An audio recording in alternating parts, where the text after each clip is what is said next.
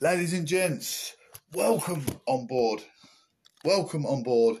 It is Sunday, the 10th of April, 2021. It is Palm Sunday, the week before Easter. The week before Easter. Thank you ever so much for joining me this Sunday. I've had a wondrous day at church today, and then I went to my parents this afternoon. It's been a great day, absolute great. I've reported some local, in my local constituent, some slip, trips or fall hazards in my area. Obviously, my local residents' safety is paramount. I look out for everyone in the local area. What can I do to make change? What can I do to make change? What can you do to make change in your life? I'm trying to change. It's not just my life, everyone else's. That's what I'm trying to do. Make change to better myself as a person, as a human being. How can I be better than I already was? Helping hand. Always be a helping hand to someone. Be a bereavement for somebody. Giving out a bit of support for others. Anyway, ladies and gents, proclamation, news and guarantee with the prodigious, the Providence Professor Johnson. Thank you all for tuning in. We've got local elections for our local councils coming up on the 5th of May. So look in store. If you're not already partly involved with Conservative Party, get involved. Shape up your children's future. Absolutely. From as little as £25 a month. You pay it monthly, £2 a month if you want. No problem. Anyway, we're going to have a look at car incidents today. We've got football results, UK politics, criminology, and we're just going to have a general discussion, really. I enjoy the show. I enjoy the chat. I enjoy the support. I'm really thankful that people come through both preserved and observed. You are part of the aristocracy social elite. Thank you ever so much for tuning in. Even you guys on Car Spots coming through there, thank you ever so much for tuning in. Giving you something for your ears to listen to while I be methodical as I approach what's in front of the propaganda today. Thank you there, James. Thank you, Crystal. Thank you, David. Thank you, Jesse. Thank you, Eliza. Thank you, Austin. Thank you, Charlie and Ali. Thank you ever so much for tuning in. Really appreciate it, guys. Happy Sunday to you all.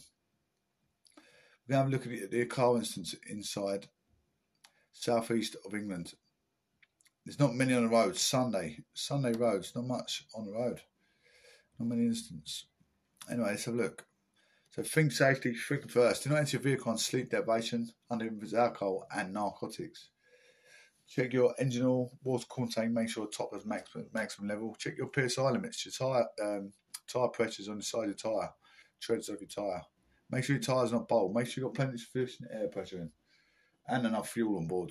If you're allowed for roadworks, you're allowed for congestion, road closure, lane closed. Plan your destination. Don't just put enough sufficient fuel to get you from A to B. Always allow for a bit extra. Make sure you get there and back. Breakdown cover is always important as well, isn't it? Make sure you and passengers have seatbelts on and babies have seatbelts adjacent to the car seat.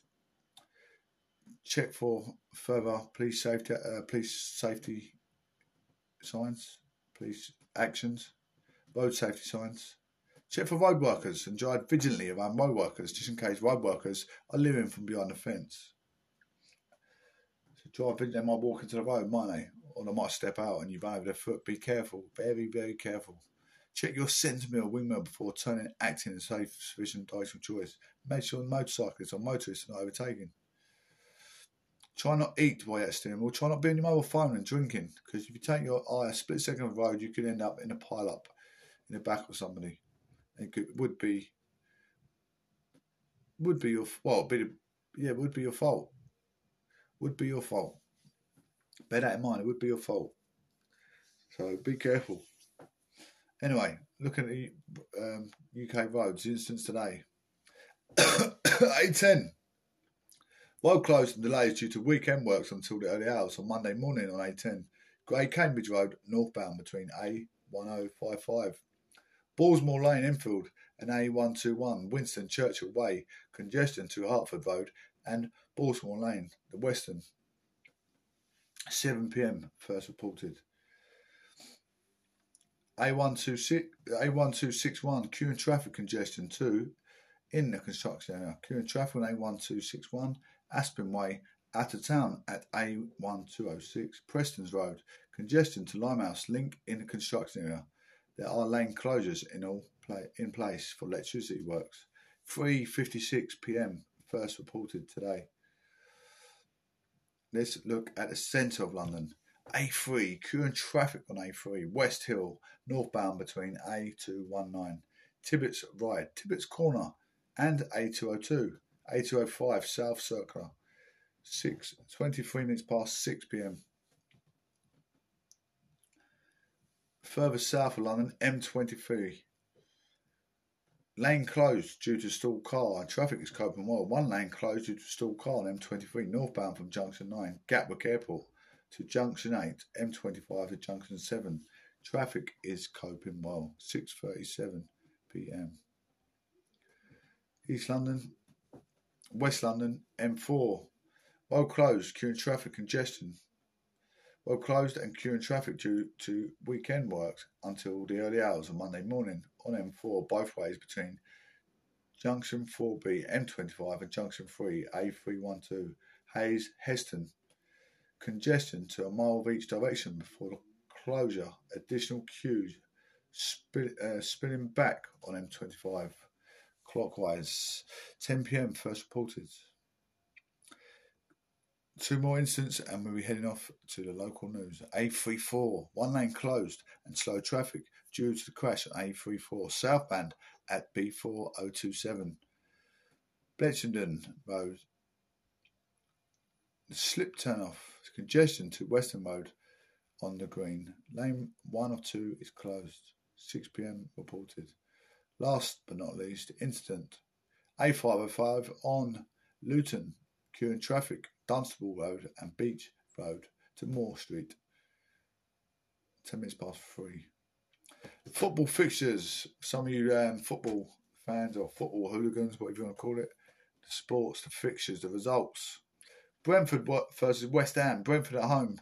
Brentford 2-0. Leicester versus Crystal Palace. Leicester at home. Leicester 2-1. Norwich versus Burnley. Norwich at home. 2-0. Man City versus Liverpool. Man City at home. Man City and Liverpool 2-2. 2-2. A draw. Very close result. Let's see what other Premier League games played today. Let's look at the Premier League, see how it stands. Man City are top by 1 point. Liverpool second, 73 points. Man City, 74. Wow. That's a tight schedule there, isn't it? On the old Premiership fixtures, absolutely. Both top teams going hammer and tongs trying to get in front of the other. How many games have been played? 31. How many games is in the season? Is it 38? I don't know. 36? Who knows? Don't actually know.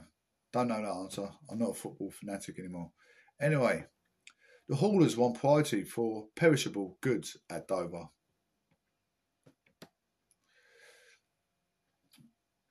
Stocks coming over from the ferry.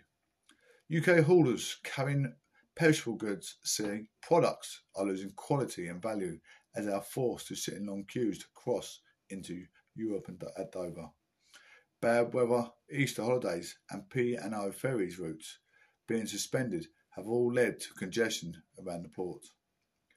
The queues eased on Sunday, but the British Meat Processors Association said some of its members had waited the 24 hours or more to cross. The government said traffic management measures were under regular review. However, a Department for Transport spokesperson gave no indication that there would be a change made for those transport and perishable items, as well as other factors causing congestion, which have led to the traffic management system operation Brook being put in place. There have also been problems with a key IT system for custom checks at the UK's busiest port after Brexit. Lockerbie-based Eardley International takes fresh meat from the UK into continental Europe, operating 25 trucks at any one time. Our products have a very short shelf life. Company director Graham Eardley told the BBC, "If we load lamb in the UK on Monday, we expect to deliver the product to Germany on Tuesday. Now we are seeing delays of 20 to 25 hours to cross the channel, and the quality and the sale value of the product falls by every hour it is delayed. Furthermore, hauler regulations means drivers need to take an 11-hour break when they get to Calais, as they cannot rest while they're on a traffic jam in case they need to move their vehicle. This just adds to the problem. P&O routes are still being suspended due to the shortage of ferry services following its dismissal of almost 800 staff last month without notice. The company says it plans to resume its operations on the Dover-Calais route next week if it gets regulatory approval. Nick Allen, Chief Executive of the British Meat Processor Association, said the delays meant that the UK was losing business, as customers were turning to other countries to source goods at a time when their members' products were in hot demand. We're told to expect disruption well into next week, with Easter weekend approaching and a very busy time for exporting fresh meat. This is a really bad timing." Mr. Eardley, the delays means losing up to $800 per truck. He says that abattoirs who use the service are also getting claims for late delivery and loss in value. We're paying for the driver to be sitting in the truck, not being productive, and seeing the loss of the revenue that the vehicle could be making. Many in the industry argue that the haulers carrying fresh produce should be prioritised from boarding, as they have been before. The Kent Residents Forum, which manages emergency planning for the county, said they were waiting for the government for advice of who and what would be allowed to jump the queue. This is causing huge frustration to Mr. Eardley, who says that the haulers register custom forms listing the contents of their lorries. It should be a straightforward process to put in place. Toby Howell, the tactical lead for the forum, explained, "It's not as simple as saying we must just fast-track meat or anything perishable." In 2015, we were given very general guidance, and drivers got very clear by putting a small amount in a lorry. For the EU exiting the planning, the DEFRA came up with specifics which were then able to prioritise. Others believe you cannot re-profit a priority system. UK's reputation is threatened. In response, the Government for Transport (DfT) said the traffic management measures were regularly reviewed, but did not say whether any changes would be made with regard to transportation of perishable items. It said P&O's unacceptable actions have resulted in its vessels being detained, causing backlogs and traffic jams, which would substantially elevated if its fleet was operating normally. While receiving real-time updates as the Kent Residents Forum, police and regional leaders work around the clock to ease disruption and support those affected. Trade Lobby Logistics UK said it supported prioritising perishable goods, but said the practicalities and facilitating such a policy were currently unclear. Mag Simpson, Logistics UK's head of policy engagement, said the delays are frustrating for industry, and Logistics UK is working with the DfT and the ports to identify effective solutions that can be introduced as soon as possible. Shane Brennan, Chief Executive of the Cold Chain Federation, the trade association that represents businesses which store and move frozen or chilled food, said the poor conditions caused by Operation Brock were fanning the flames over driver shortages in an already overstretched industry. The UK is getting a growing reputation for being a hassle to serve, and that creates problems for my numbers who can't find the haulers to take their business because they don't want to take the risk of sitting in traffic on the M20. Part of the frustration is its haulers feel like tourist traffic in Dover is being prioritised over freight traffic. Mr. Eardley says this further undermines moral are we saying that it's not fair to have Jimmy or Johnny delayed in their car going on Monday holiday? But that's acceptable to ask drivers to wait 20 hours or more in their cab. Until there is more understanding of drivers and their experience, we're all on the road to ruin. From July this year, the UK will start imposing Brexit controls on meat and dairy goods coming from the EU.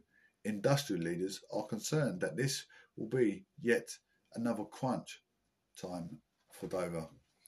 We have a short amid break, ladies and gentlemen, while I promote these conversations on social media. So please, bear with me. Just bear with me. There is not bear with me, but bear with me. As we do. Let's, I'm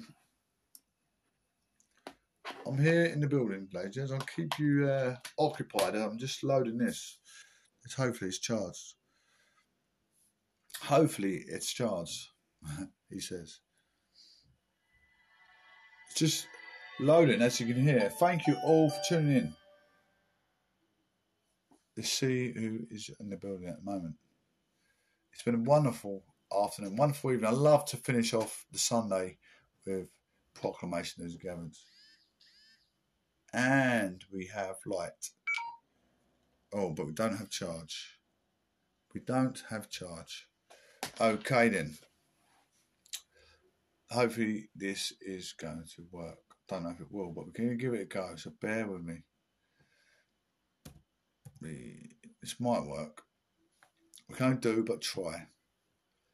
Don't know if it's come out loud enough, but we're going to try it. Yes, here we go. 97.3 FM. Yesterday was much more symbolic than actually, for his benefit. Well, it wasn't just symbolic. There was he arrived bearing gifts of 120 armoured vehicles, an unnamed number of anti-ship missiles, loan guarantees up to 770 million and another 120 million in terms of aid. Thank you, Gary.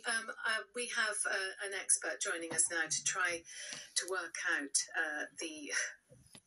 these very, very big questions for NATO, for other Western leaders in terms of how much we commit to the effort to protect Ukraine and to assist President Zelensky. Professor Malcolm Chalmers, Deputy Director General at the Royal United Services Institute, aka RUSI, joins us. He was previously the Senior Special Advisor to Labour Foreign Secretaries Jack Straw and Dame Margaret Beckett. Thank you for your time this evening, Professor Chalmers. My pleasure. It's hard to know where to start. The PM's visit, unwavering support, a care package, much more aid and assistance. But is that going to do the trick? We shall see. Every turn of this conflict has been a surprise. It's the nature of conflict is entirely unpredictable. I think when the invasion started, many people thought that Ukrainian forces would fold rather rapidly, and far from that being the case. They've actually pushed back. They've essentially defeated the Russians in the north of the country around Kyiv. Of course, the situation in the east is a very different matter, much closer to Russian borders, and they have that base in the Donbass, which they've had since 2014. But, the Ukrainians will put up a good fight, and it's still a massive area. I think that's one of the things that has to be borne in mind. The Russians, unlike the Soviets in the Cold War, actually have a relatively small active army. They've committed most of their active units to this. They will be bringing up new recruits, but I think it's all in the balance. I think the Ukrainians could actually push back the Russians further in the east. Okay. Because what my previous guest, Professor Kent of Cambridge University, author of a book on Crimea, was saying was that one of the reasons the West has been caught on the hop is that this is an old-fashioned ground war, middle of the last century type exercise with tanks on the ground, troops on the ground. Does the West have to respond to... We thought that the next conflict would be a cyber conflict. It isn't. We ran down our armies in that expectation. What does the West now have to do in order to, as it were, challenge a ground war commanded by Russia, which is, only the 11th largest economy in the world, but does have one of the largest armies, even if it is smaller than we thought, as you say. Well, this, of course, is not a war between NATO forces and Russia. It is a war between Ukrainian forces supported by NATO weapons and Russia. And it's on Ukrainian soil, which is an enormous advantage for the Ukrainians because they have the support of the population.